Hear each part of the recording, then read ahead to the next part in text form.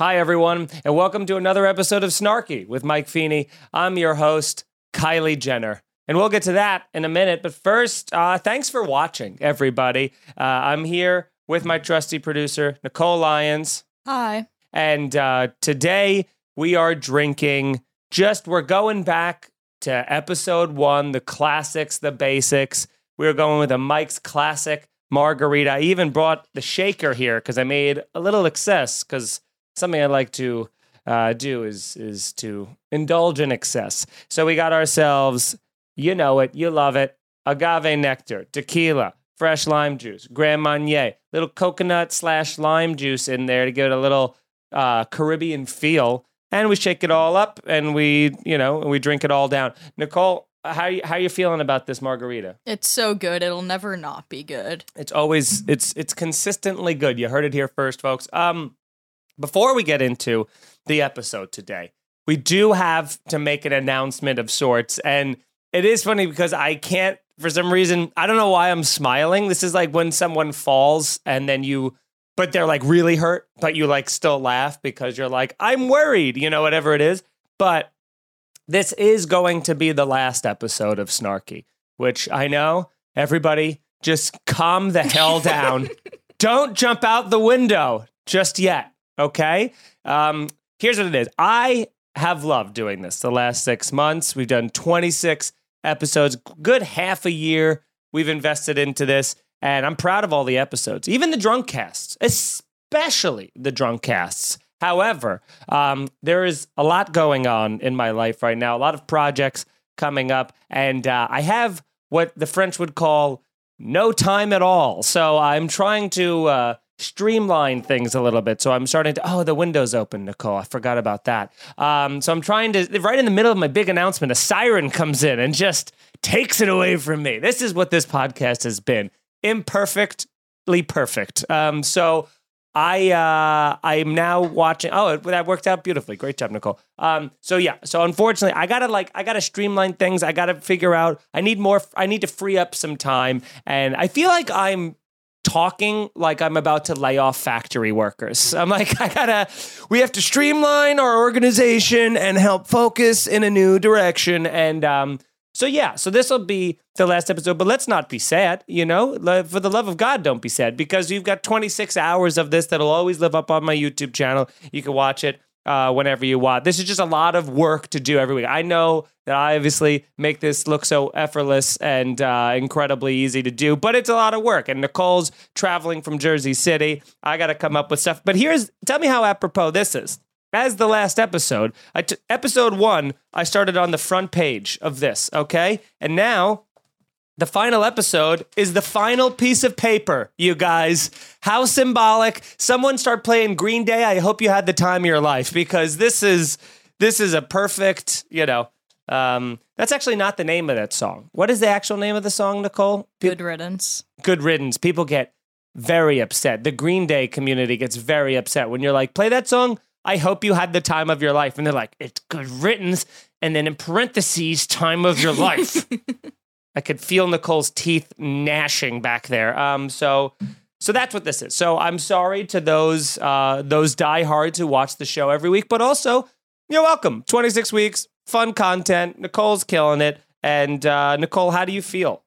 It's definitely bittersweet. It is a lot of work, but it's been so much fun. But it's weird because I still get to see you every week, so it's not like we never get to speak ever again. If anything, this is a big loss for you because you're not seeing Jeet every week. It really is. That's what you haven't factored in yet. That's what's going to really crush you. Yeah, I mean, I don't really know how to respond. That kind of just shook me. I didn't really think about that. I do really look forward to seeing Jeet every week. Yeah, you usually just mush my face and go right towards him when you walk in, and I don't blame you. I would do the same thing. Here's how I would equate this to anyone who's upset. This is, and I think there's maybe 2 of you who are. The rest of you are like, oh yeah, sure, it makes sense. The rest of you, I'm going to treat this like this is Freaks and Geeks, the TV show. We had 1 season. It was underappreciated in its time, and in years from now, people will go, God damn, that they were onto something. And so perhaps. But let's make this episode a good one. I'm drinking, this margarita, which, by the way, I may or may not have made just a little bit stronger than normal. Not too much stronger, but enough to where it's really going out with a bang. I'm excited today. Later on, I'm going to see Glassjaw, which was a band, a Long Island hardcore band, that they're doing like a 20-year reunion of playing their albums. I'm going to see it in Brooklyn with Luis J. Gomez. It's going to be crazy. It's very nostalgic thing. So this is a very weird day for me, you know? But let's get into some of the stuff you know and love about the show. Like, for instance, Kylie Jenner, who has announced formally that her child will no longer be called Wolf. Her child's name was Wolf at one point, and she's announced that the child, he didn't feel like a wolf, is what she said. And so she's now going to name him something else. They haven't announced what that is. His full name was Wolf Webster, which is just like that. Tell me you don't picture a wolf in a detective suit, you know, like in a Sherlock Holmes outfit, just like solving crimes with one of those little Sherlock Holmes hats and a pipe. Wolf Webster sounds, it's the perfect combination of aggressive and nerdy. I think that might actually be the perfect name. Wolf Webster? That's pretty great. But what she is doing is she's putting so much pressure on the kid and his new name, because they're like, he doesn't seem like a wolf. I know he's just like, you know, he's like a baby, but he doesn't feel like a wolf. We're going to change it. So now whatever they change it to, he has to feel like that. And it's like, what could does he feel like a Tucker? Like, that'll be that'll suck. Imagine you were like, yo, I was born Wolf, and then my family renamed me to Charles. That sucks, you know? I don't like how she did it on Instagram. I don't like that she did a whole, like, everybody, like, I just want everyone to know we're no longer calling him. Like, it becomes this whole, like, everybody's attacking me for pictures of Wolf, and I got to keep telling them it's not Wolf, you know? I don't know. But if they do change his name to Tucker, but he keeps the same baby clothes, is he a Tucker in Wolf's clothing instead of a wolf in sheep's clothing? Huh? Is that something, Nicole? How much more time do we have? Yeah, I kind of like Wolf Webster. It kind of feels like Peter Parker, or like one of those names of someone who would be in like a comic. An undercover superhero. Yes. Maybe that'll be my name when I like check into hotels, like an anonymous. Like, I like when people have like not pseudonyms, but like fake names, pseudonames. No, that's not what I'm thinking of, is it? Probably not. But you know what? I didn't like how this whole thing was handled, so I'm going to give one final fuck that person to Kylie Jenner. I mean, how many fuck that persons have I given to the Kardashian family? I feel like almost all of them, but they're deserving. And while we're at it, let's throw one final leave that person alone out there. Leave that person alone guy who's not doing the podcast anymore. I don't know. We tried to come up with a leave that person alone. We couldn't really think of anybody, but this does seem, apropos, and thank you all for the memories. I'm going to keep going back to that Green Day song. But speaking of Jeet, I don't know if please tell me we didn't talk about this last time, Nicole, but I'm so obsessed with dogs, like instincts and their DNAs. And like, for instance, how dogs have to spin around. We didn't talk about this, right? Like when they're settling in to take a nap? Yes. No, we didn't. So every dog, circles 3 or 4 times as a little thing and before they lie down. Now, why they do that, they believe, is because they're kind of spreading their scent around and kind of clearing area for them to lay down. So it's kind of a thing that they do, which it's like, I get that. But also, they weren't taught that. Like, Jeet's parents didn't teach him how to do that. So how does every single dog in existence have that instinct to do it and then make the choice to be like, you know what? I could just lie down, but doesn't feel good. I'm gonna give it 3 or 4 circs, and then I'm gonna plop down. I think maybe dogs just have OCD. Do you think that's what it is? Where they're like, got to spin around 3 times, turn the lights on, turn the lights off, turn the lights on, turn the lights off, and then we get to lay down. And then that's how we do it. Like, every single time. It's so crazy. Like, there's no instinct I can think of as humans that all of us have that like where we all make the exact choice. You know, where it's like yes, we have to go to sleep, but we all don't go to sleep the same way. We don't sleep in the same position. Every dog does the circle, circle, circle, and plop. And that's very cool to me. Is that not cool to you?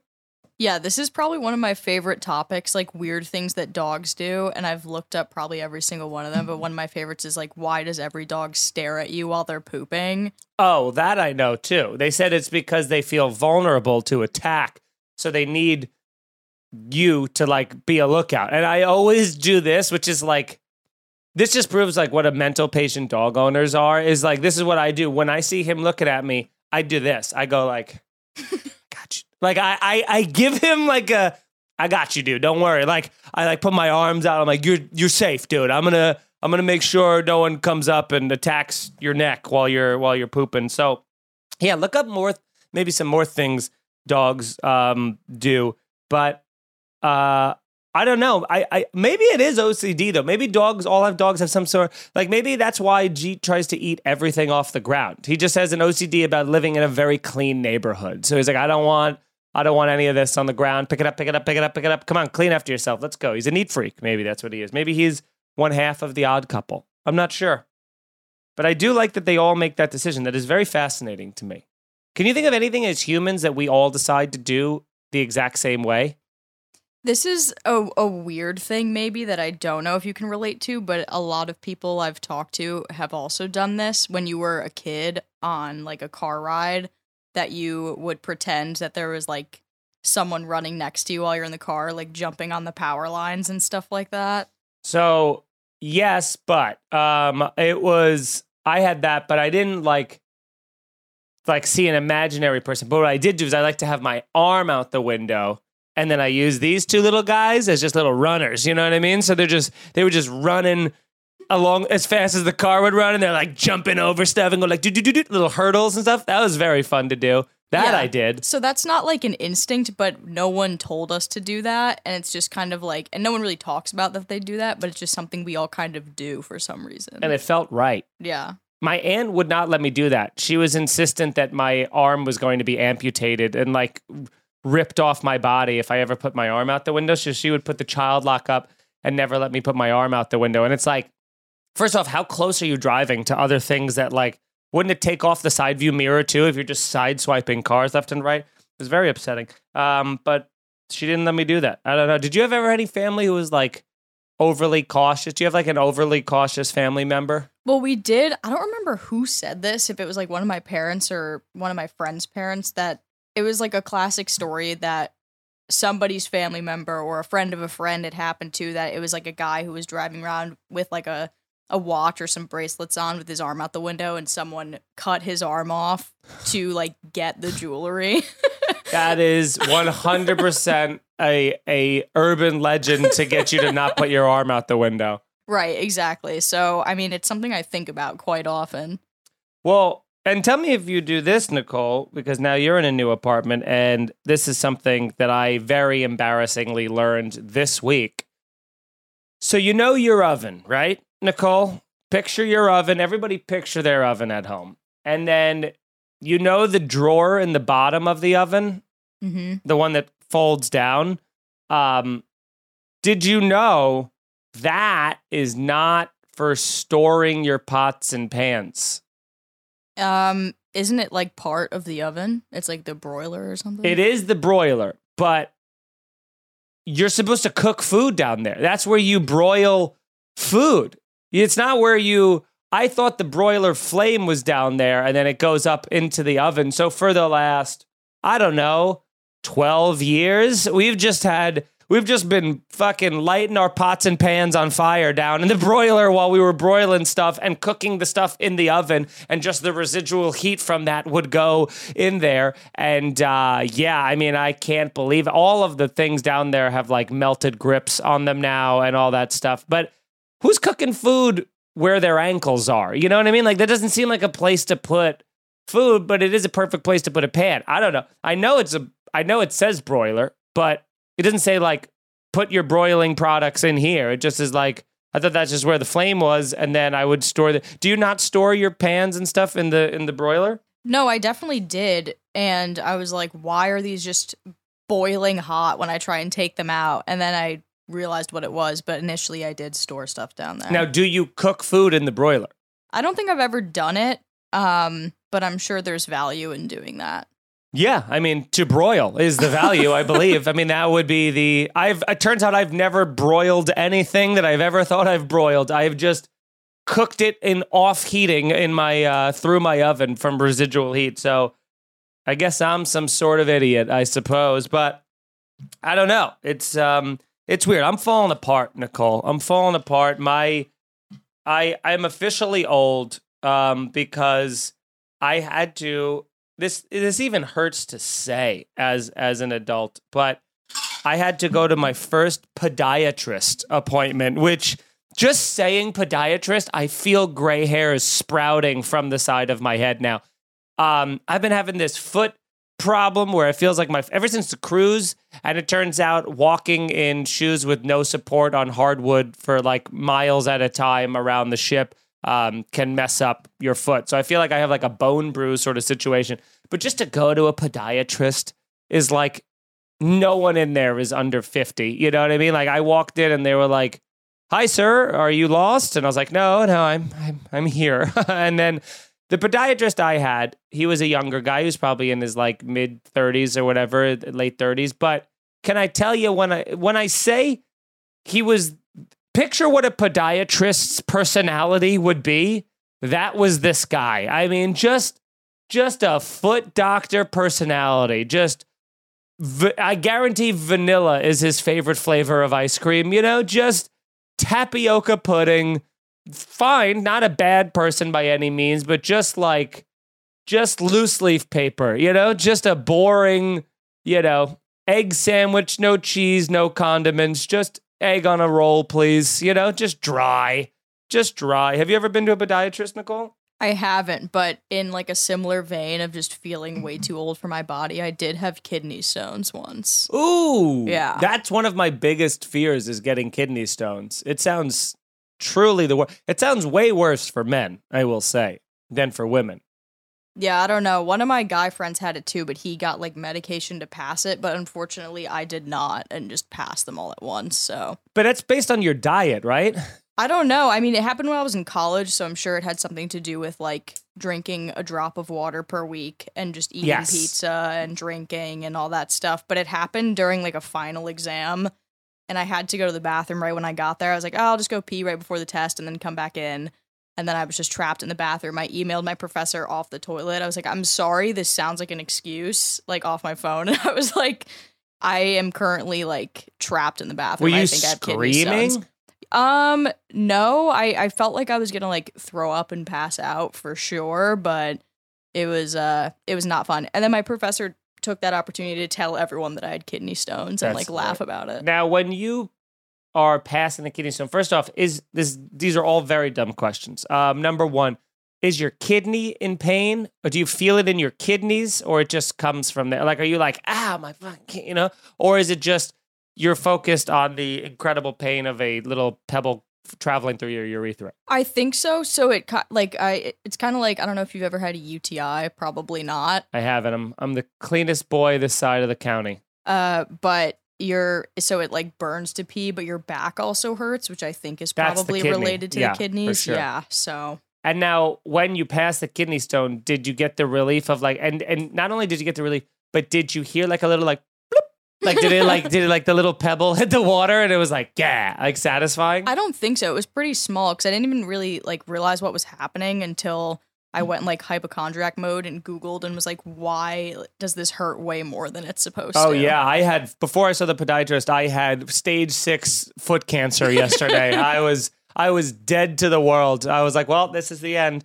Yeah. Oh my God. No, kidney stones seems truly. I did have appendicitis, which is, nothing like it, but that's my worst fear. Oh man, just an appendage you don't need exploding inside of your body. And also, it's like a balloon that's blowing up, and if you let it pop, all of the bile and all the like toxins inside there could kill you. So I was with my dad. We'd gone into the city to go to a concert, and I had, I don't know if I talked about this. I might have talked about it. I always get confused what podcast I've done so many different podcasts. I forgot what I've talked about on what, but we went to go see John Entwistle, who was the bassist for the famous band The Who. And he actually, ironically, that was his last concert ever. He died the next day, John Entwistle. Ironically, from kidney stones. No, but he was, we saw him, then we went back to Long Island.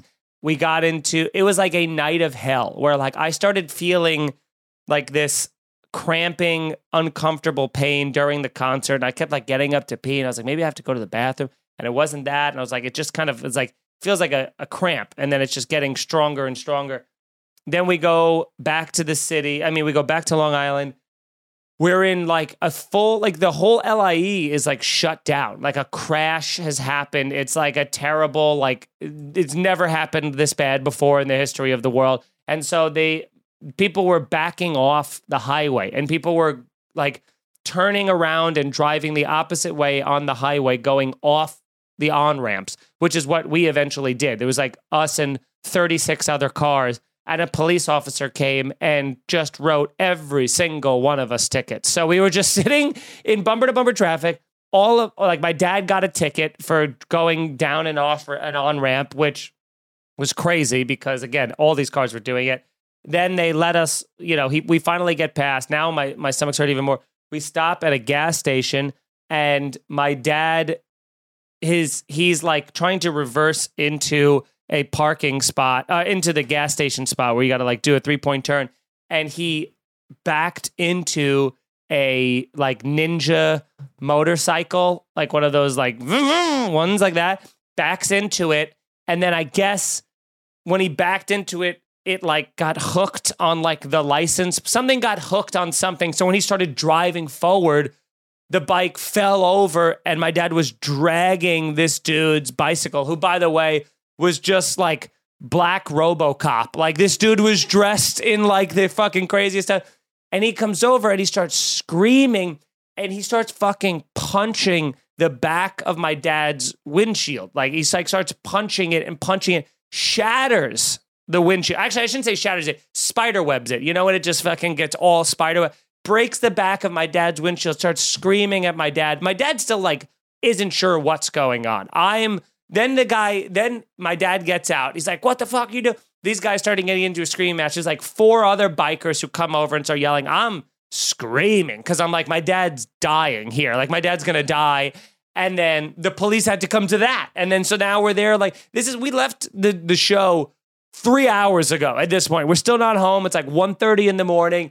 These guys, my dad and this guy's being separated. My dad, it was so funny. I remember this so clearly. When my dad and this guy was like arguing, he's like, you just fucked up my bike. Like, I'm going to fuck you up. And he like went to grab my dad. And by the way, this guy was 25 years younger than my dad, taller than my dad, in better shape than my dad. Like absolutely stood no chance of victory if they were to physically fight. And I remember the guy went to grab my dad and my dad just went, get your fucking hands off me. And I was like, yeah! Like it was just such a good thing where someone was like, you know what? I don't care if I get my ass kicked. You're not fucking touching me, dude. And so then the cops have to come and now it is like hours go by and whatever, they exchange insurance information or whatever, they decide to leave. And my dad, now I'm in like really bad pain in my side. But again, because of the night of everything that's going on, it's kind of like I'm treating it like a headache where I'm like, I don't know what this is. This will go away.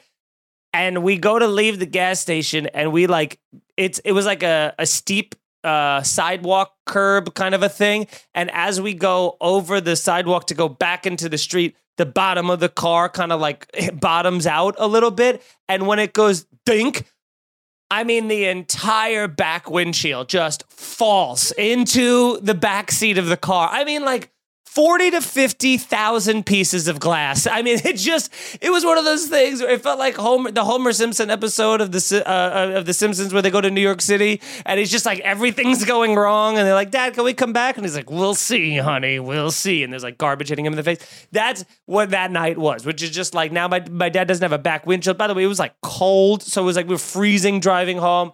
We get back to my dad's house. I go to bed. My dad's like, I guess, like trying to figure out insurance information.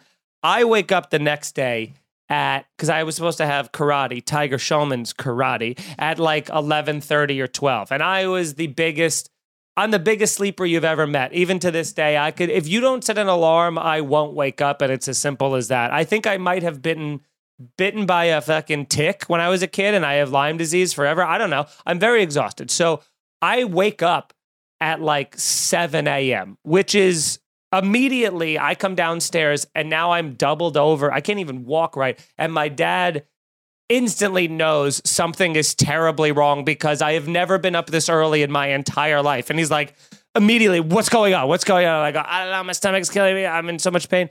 So he takes me to the hospital. And just when I got to the hospital, I was walking down the hallway, hardcore limp, walking down the hallway to the office to be examined. And the surgeon or doctor, whatever, saw me walking and was like, you have appendicitis. Like before I even walked in the room, like he could just tell by the way I was walking. And he tried to like put pressure on my thing, which felt terrible.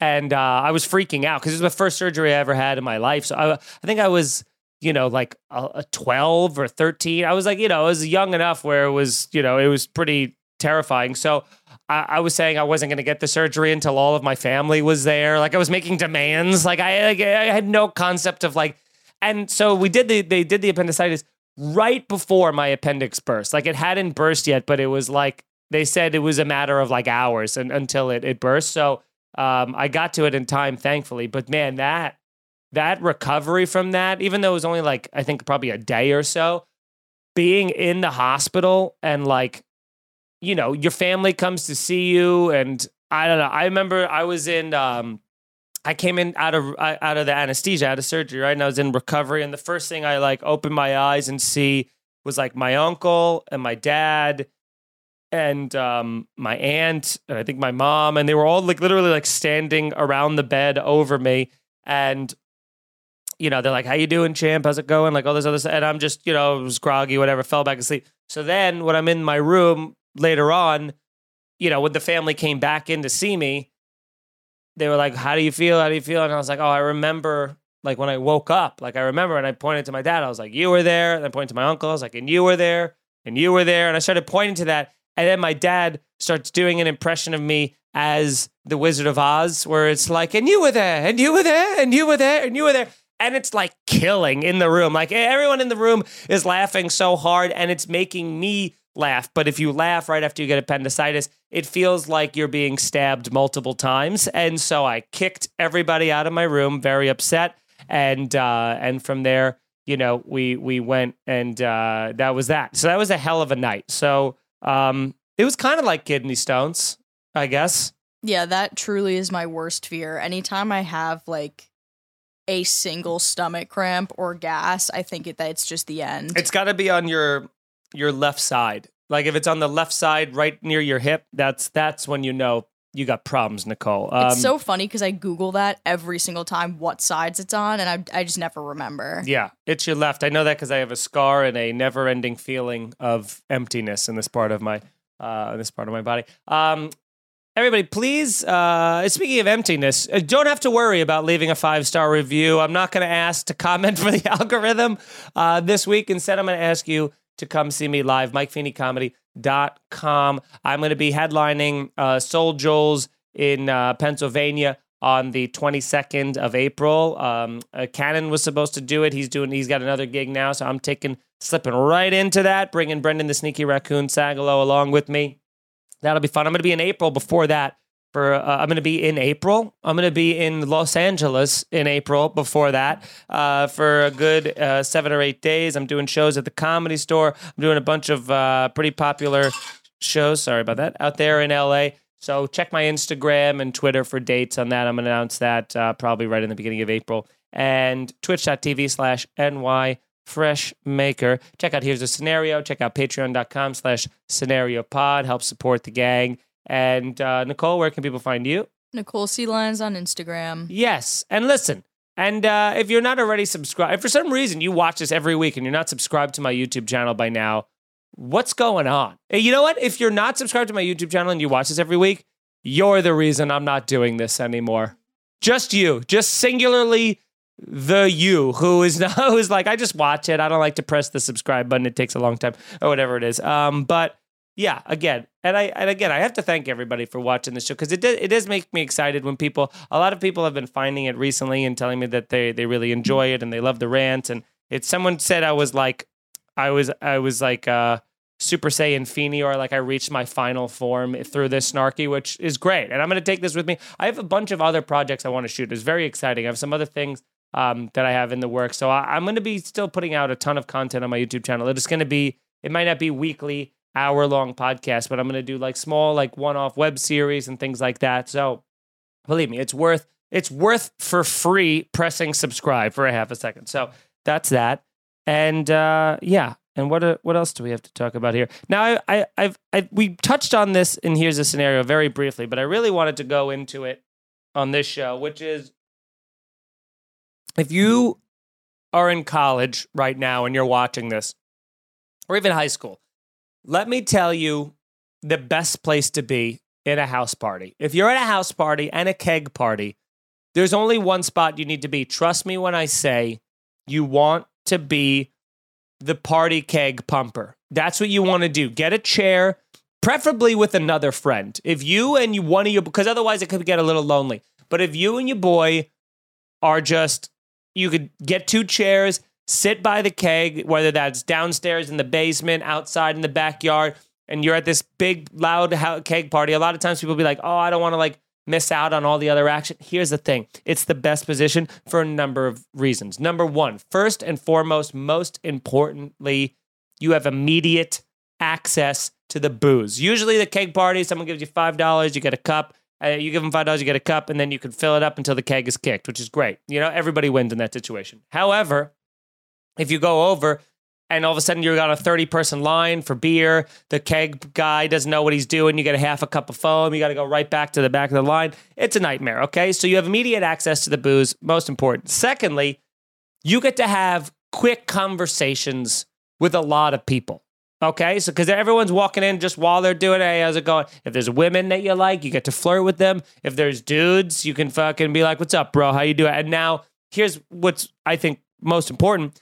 You have ultimate power, okay? None of these people can walk up to you and be like, here, pussy, fill up my cup, because then you just break their cup and you go, oops, and then you're done. Everyone has to be nice to you because you're the purveyor of the alcohol. If they're an asshole to you, you just pump it 4 extra times and give them a cup of foam and go, have fun, fucko, and you do that. I like to just be like, everyone's treating you nice. The girls are flirting with you. The guys are being like, hey, bro, how are you? Fucking cool, dude. Can I get one more for my bro? That you're the best, dude. And now you're remembered around college as that guy who's fucking being like, that guy hooked me up with those beers. Yeah, I fucking like this dude. And because people don't realize, people like people who are like, who can help them in some way. So they may not know anything about me, but they'll be like, I like that Feeney kid. I don't really know why. I think it's because of his personality. No, it's because I poured you 4 beers, you fucking asshole, So that's the best place to be. And also, you're the first person to know when the party's over. Because the second that keg kicks, it's just a matter of time before it goes away. And I regret, and I only tell this to people because I regret not doing this more times in college. I don't think I figured this out until like my last year in college. My first couple of years, I was like, let me go room to room, try and talk to people. But then it's awkward. You're like, I don't know what to do. I'm in the corner. I don't know some people. My friends are in a conversation over there. I don't know who these people are. That guy's doing coke. Like it's a weird situation, Nicole, did you ever go to keg parties? Yeah, I actually have a good story about this. Yeah. It's quick, but so Chris and I actually started dating like freshman year of college, but broke up briefly because he was pursuing a fraternity and other things more important than a relationship at the time. Okay, is that his words or your words? I won't dive into it, but he did say something like that. But anyways, so I really like you, but I am pursuing things much more important than you at the moment. But if none of those things work out, I'll be right back. That kind of thing. And here we are. Yeah, so he was like a pledge at the time, and his frat was having a party for Halloween, so he was the keg guy. And this was probably my first time seeing him since we broke up. However, it was also Halloween, and I was dressed as Ron Swanson from Parks and Rec, aka Nick Offerman, with like a full wig and mustache. And wearing like a little boy's like dress suit from Walmart. You would be you would definitely be. Never would I ever picture Nicole to be like, I'm the slutty witch or something like that. Like I always picture you to be like like Pam Beasley in The Office who dresses as like Charlie Chaplin. Yes. You know what I mean? Like full shoe polish face, all that kind of stuff. Yes, exactly. I just DM'd you a video of me as Ron Swanson. But yeah, so I had to like go like say hello for the first time and get beer from him dressed as Ron Swanson, and I'm pretty sure he was like Cupid in a diaper or something. Who is this? Who is this? I've never ever seen. First off, whoever's confidence this is, I want you to wear this mustache and hair forever. Loop this above my shoulder for the rest of the episode. This is the funniest thing I've ever seen you do. Just the swagger, confidence, and you also chewing gum, I guess, while drinking is so funny. Yeah. Great. So, it was probably one of my favorite costumes I've ever done because, it was tough because a lot of people thought I was Ron Burgundy. So that was like a little bit of a confidence hit, but it was so comfortable and I had like great pockets and I was warm and cozy. Great pockets. Yeah, because if you don't dress like that on Halloween, like if you're wearing like a bikini, where you're going to put like your phone and your ID and all that stuff, These you know? are important things, yeah. So it was great, but it definitely wasn't super fun to like go say hello to Chris dressed like that. Yeah. For sure. Did you try and do a fun bit where you're like, fellow sir, how are you? Or something like that? Fellow sir, give me all the eggs and bacon you have. Yeah. He's like, this is do you want to go keg. chop down a tree after this? I'm feeling manly. I may mow the lawn, you know. Yeah, it was tough. I do. My best costume I think I ever did was I had a couple good ones. One time in college, I had this it was like a shark. Like the costume is like a shark eating you. So like you step through it and there's like a mouth on one side of you and a mouth on the other. And I like didn't wear a shirt, so it's just like my little skinny torso and my nipples are out. And I'm like, anytime someone wanted to take a picture of me, they had to be like, like as if I was being eaten. It was very fun. But the best one I did was Lieutenant Dangle, for sure. Like I dressed as from Reno 911, the Tom Lennon character who's got very short shorts. And I would just go around and I was writing tickets to people during the whole house party being like, you know, if someone was being a drunk asshole, I would like be like for being a drunk asshole, and I'd like put it on their face while they were passed out. Like I was writing tickets all night. It was very, very fun.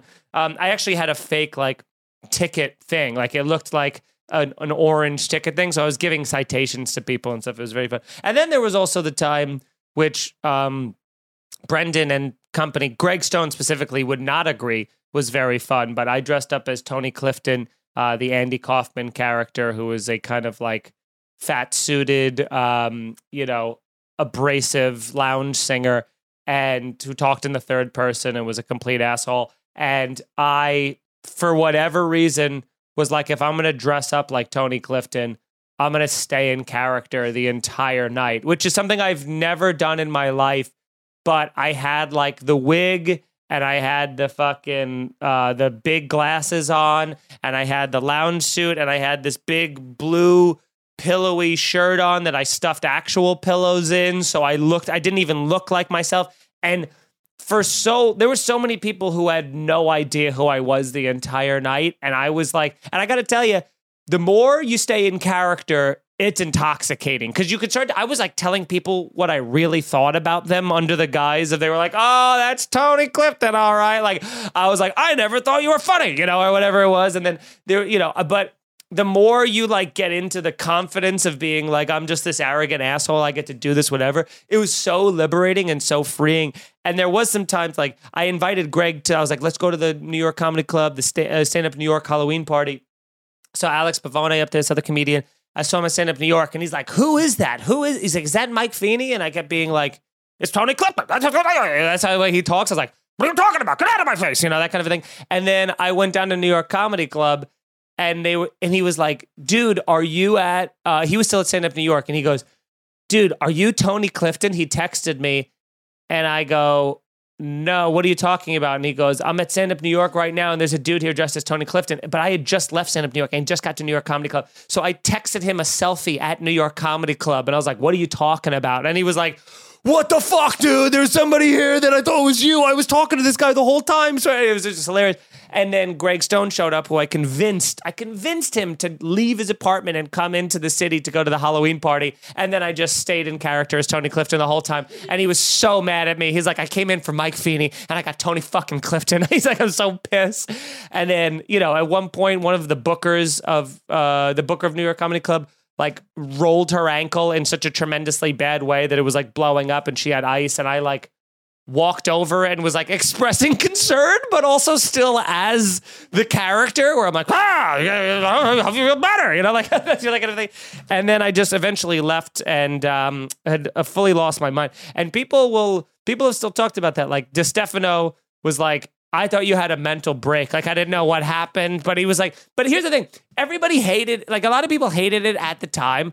But other people would be, like, queuing me up. They'd be like, Tony, what do you think about this guy? Or people like, Tony, what do you think of Mike Feeney? Like, they're trying to, like, fuck with me and get me to break. And I wouldn't break for anything. And then people were like, I actually respect it. If you don't break, even if they hate it, they fucking respect it. Because nothing's worse than someone doing, like, an impression of someone, and then they're like, no, sorry, it's Mike. I was doing the thing.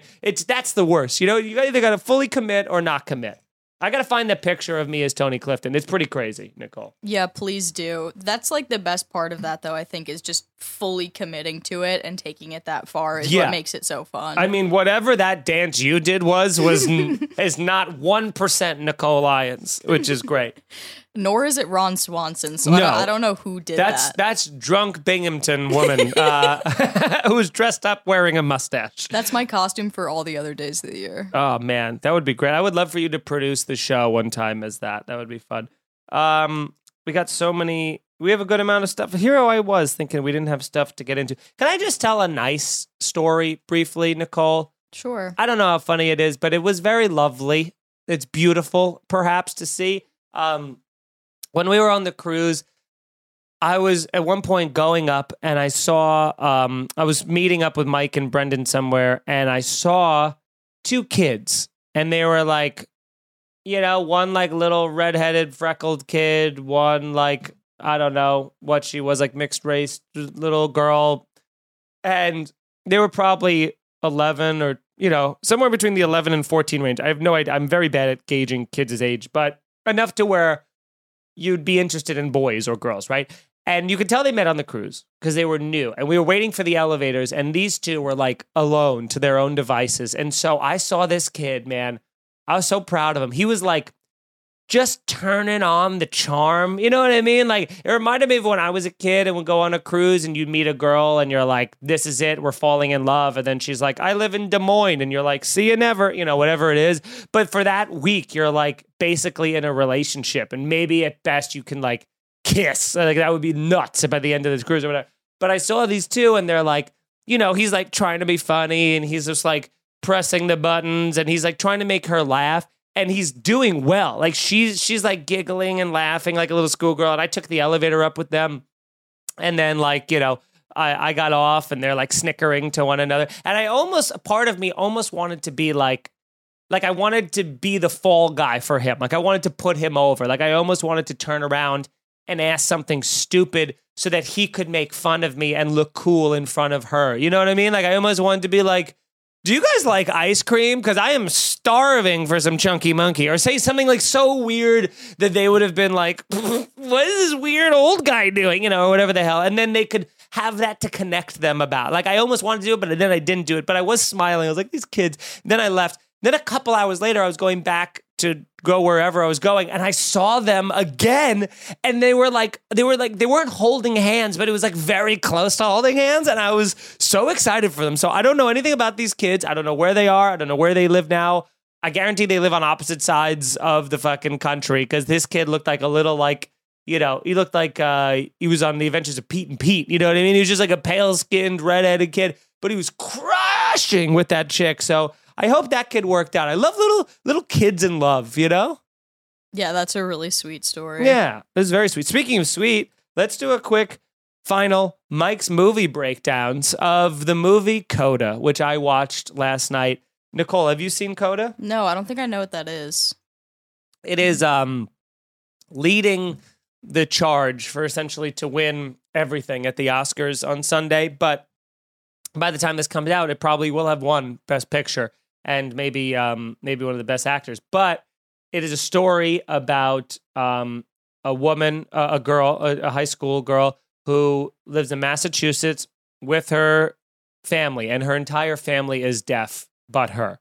So that is a CODA stands for Children of Deaf Adults, I guess is the word, or something like that. So she has she's got the brother, and they're like, it's like a fishing town outside of Boston, and they're all fishermen. So she wakes up at 3 a.m., goes fishing with them, sells their fish, helps them translate everything. Then she goes to high school, and turns out she just loves to sing. And the father, who looks like, I swear to God, I couldn't get past it. He looks like Dave Portnoy from Barstool Sports. I said that too. I remember we saw the trailer for this, and I said the same thing to Chris. Yeah, he looks like old Dave Portnoy. And it's crazy. Put up a picture of them next to each other, please. It's crazy. And so that guy was fantastic at it. And the whole movie, it's got everything. It's kind of almost, it feels like a little bit like a Mr. Holland's Opus remake reversal kind of a thing, where because in Mr. Holland's Opus, only the kid was deaf. But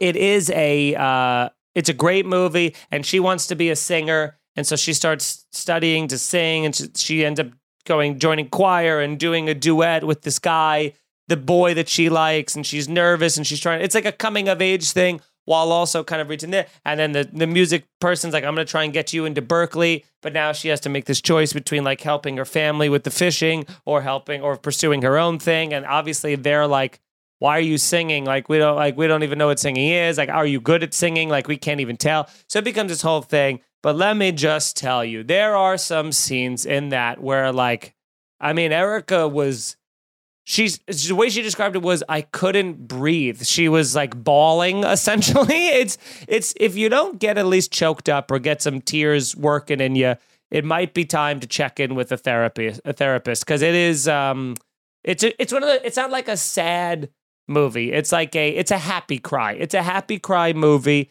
and parts of it felt a little like meet cute or like forced or like the typical coming of age movie you've seen.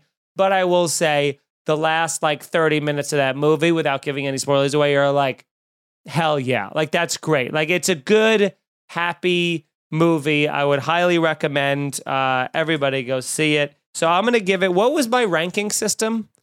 Stinker or delight? Yeah. You know what? Coda. Feeney's Delight. Absolutely. Go see it. It was great. And I don't even know if I talked about Batman, but same with Batman. Go see Batman. Did you see Batman? Not yet, but I think we're going to try and see it this weekend if it's still kicking. Oh, I'm sure it will be. It's killing it. Here's something that's dumb, and I don't know how to address this, but I never know when to get a car wash in the winter.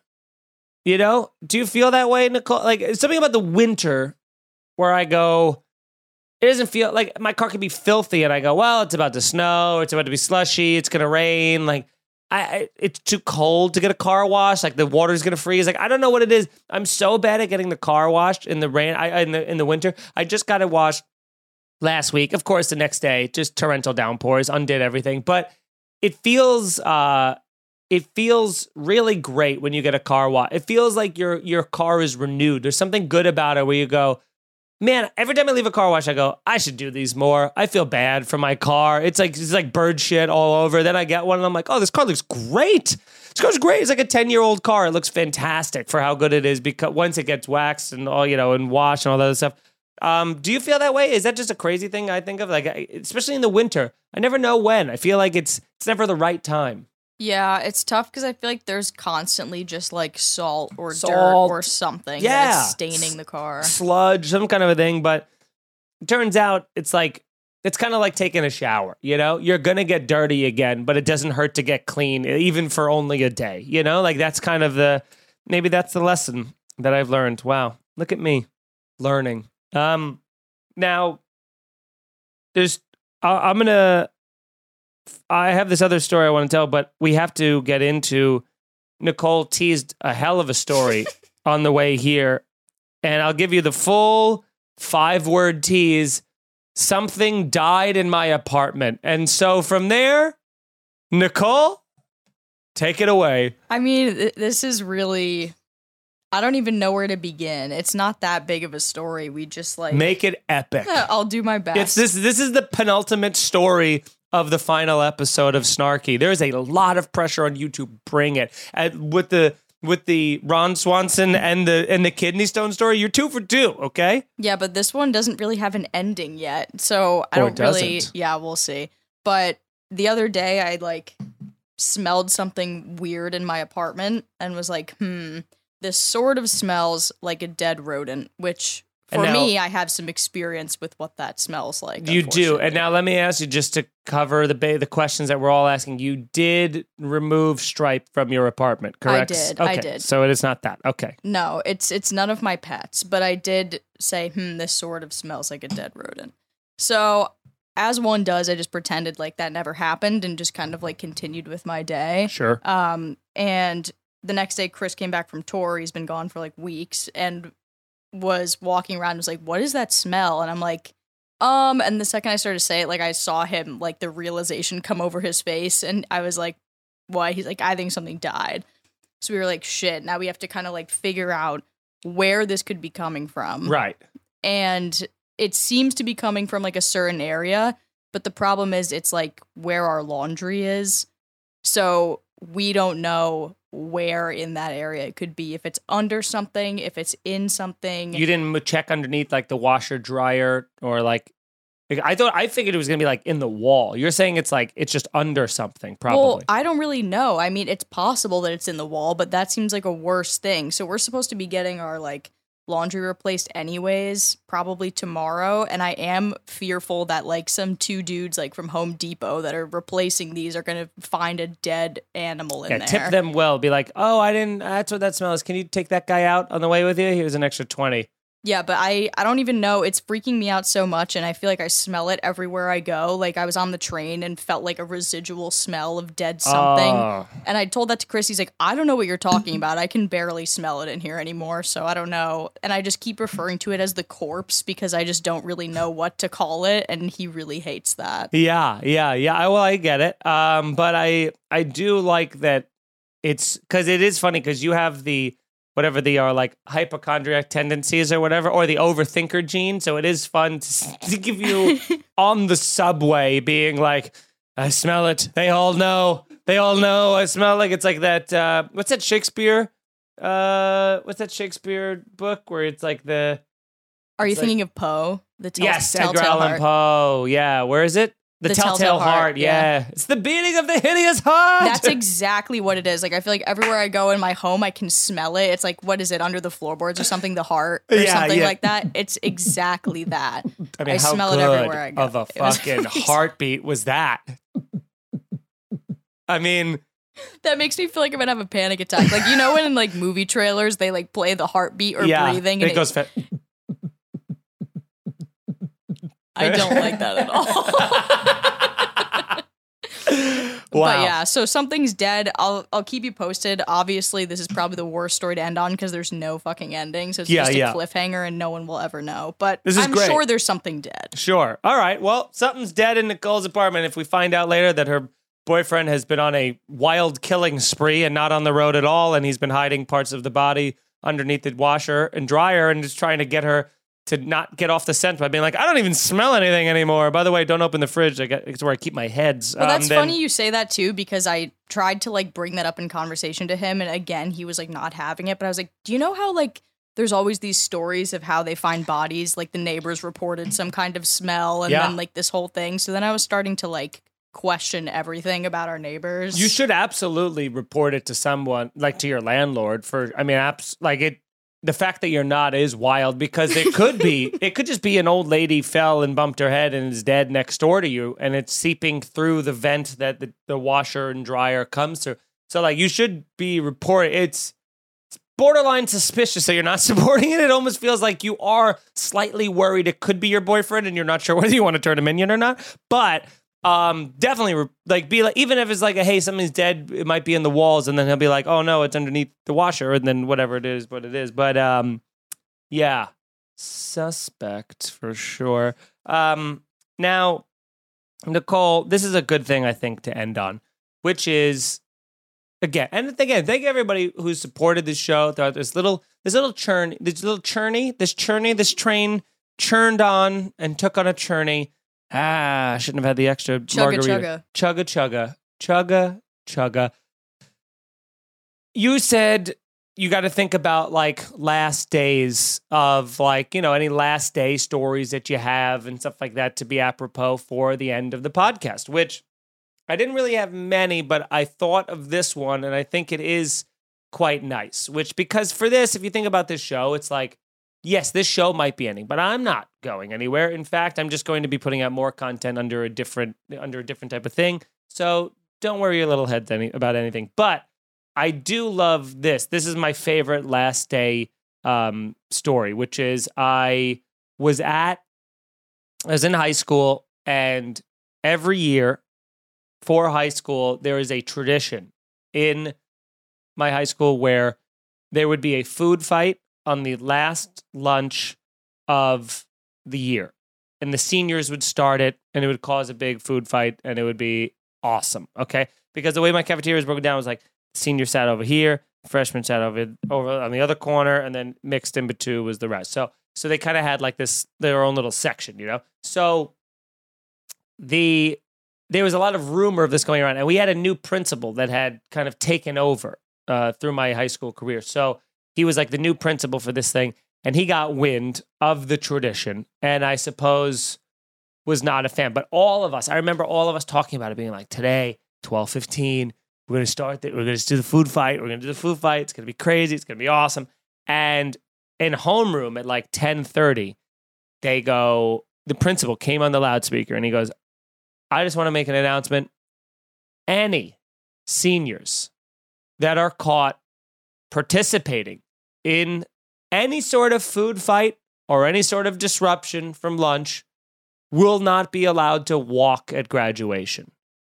And they said that, and all of us were like, they're not going to do anything. But secretly, we were all like, fuck, that's so bad. That's such a ridiculously perfect punishment to stop me from doing something, you know what I mean? Like, it was like, you couldn't have picked a better, like if he was like detention, we would all have been like, who gives a shit, So we go, I'll remember this for the rest of, it's one of my clearest high school memories. We're in the lunch. It was like Italian day or something at the cafeteria. So spaghetti was like served, and we all had our plates. And for the first time that I can remember in high school, I checked all like 5 exits to the cafeteria, and all of them had like either a teacher or security or like a principal. Like they all had people like manned at everything, like watching us like a hawk. So there was palpable tension inside this cafeteria. And I remember getting my plate, and I had the spaghetti and all this other stuff, and I spaghetti and meatballs, and I like sit down, and everyone's just looking around at each other. There's that it felt quieter than most lunches that I remember. Or maybe that was in my head, but it felt more like you could feel the tension of like, is something going to go down? It was a pressure cooker. And I think like, it's quiet for a little while, and then eventually one hero decides, I'm going to be the motherfucker. I'm going to be the guy. And he stands up he takes a fistful of spaghetti and meatball, like squeezes it. I remember seeing it like come out like Play-Doh out of his fingers, squeezes it, stood on the seat of this chair, and just went, food fight, and like threw it. And it was like in like a movie, in like a medieval times movie, where those fireballs like come over the mountaintop and like and he fucking threw it. and it went flying, and then it landed on a table and like splattered people around. And every single senior was like, I would rather walk at graduation, thankfully. And then nobody joined in. Nobody joined this kid. And they took him out literally by his arms. And he was like, wait, no, guys. And they were pulling him out of the cafeteria. And I never saw him again to this day. I don't know what happened to him. I never saw him at graduation, obviously. And I haven't seen him since. I don't know what happened to that kid. He's a goddamn legend. If you were St. Anthony's class of 2005 and you started that food fight, please reach out to me. I need to put you on a podcast or something. Got to get you in there because his whole life has changed. Like, I don't even know what happened to him after that. He probably felt no trust in human beings after that. His peers, he didn't get to walk at graduation. His parents were probably pissed. They probably sent him to military school. He might be in Afghanistan. He might have been shooting people. I don't know. Like, I don't know what's going on, but the man's gone. And so there's another little mystery to end this show on, but the greatest food fight story I've ever seen in my life. Ladies and gentlemen, boys and girls, children of all ages, thank you very much for watching Snarky. This has been fun. I've truly, honestly loved this. Like, a lot of the preparation for this has been a nightmare, but recording this, when we're doing this, has been so much fun, and I really enjoy it, and I'm sure in some form or another, maybe someday this comes back, maybe it comes back in another form, but don't freak out, life will be good, and I'll just keep doing the next thing and support the next thing that I do, please. That's what we're doing now. I'm just trying. That's the kind of the fun thing about the internet age. We all get to just kind of test and go, it's like a buffet. Go, let me try this for a little while. Oh, that's pretty good. Okay, now what about this? Now what about this? And then eventually, it'll be what it'll be, and I'll have a nice little body of work for you guys to enjoy. So thank you, everybody, sincerely and honestly, for watching Snarky. You're the best. Never say never. Maybe it'll come back, but probably not. And the drink is done. I hope you've learned how to make some good cocktails, some rant. Remember to keep those fuck that people and fuck that person and leave that person alone. Remember to do that. Remember to fucking go watch some movies. Nicole, do you have any parting words for our listeners? No, I think you hit it. Thank you guys so much. It's been a blast. Yes. Thank you very much. And hey, cheers.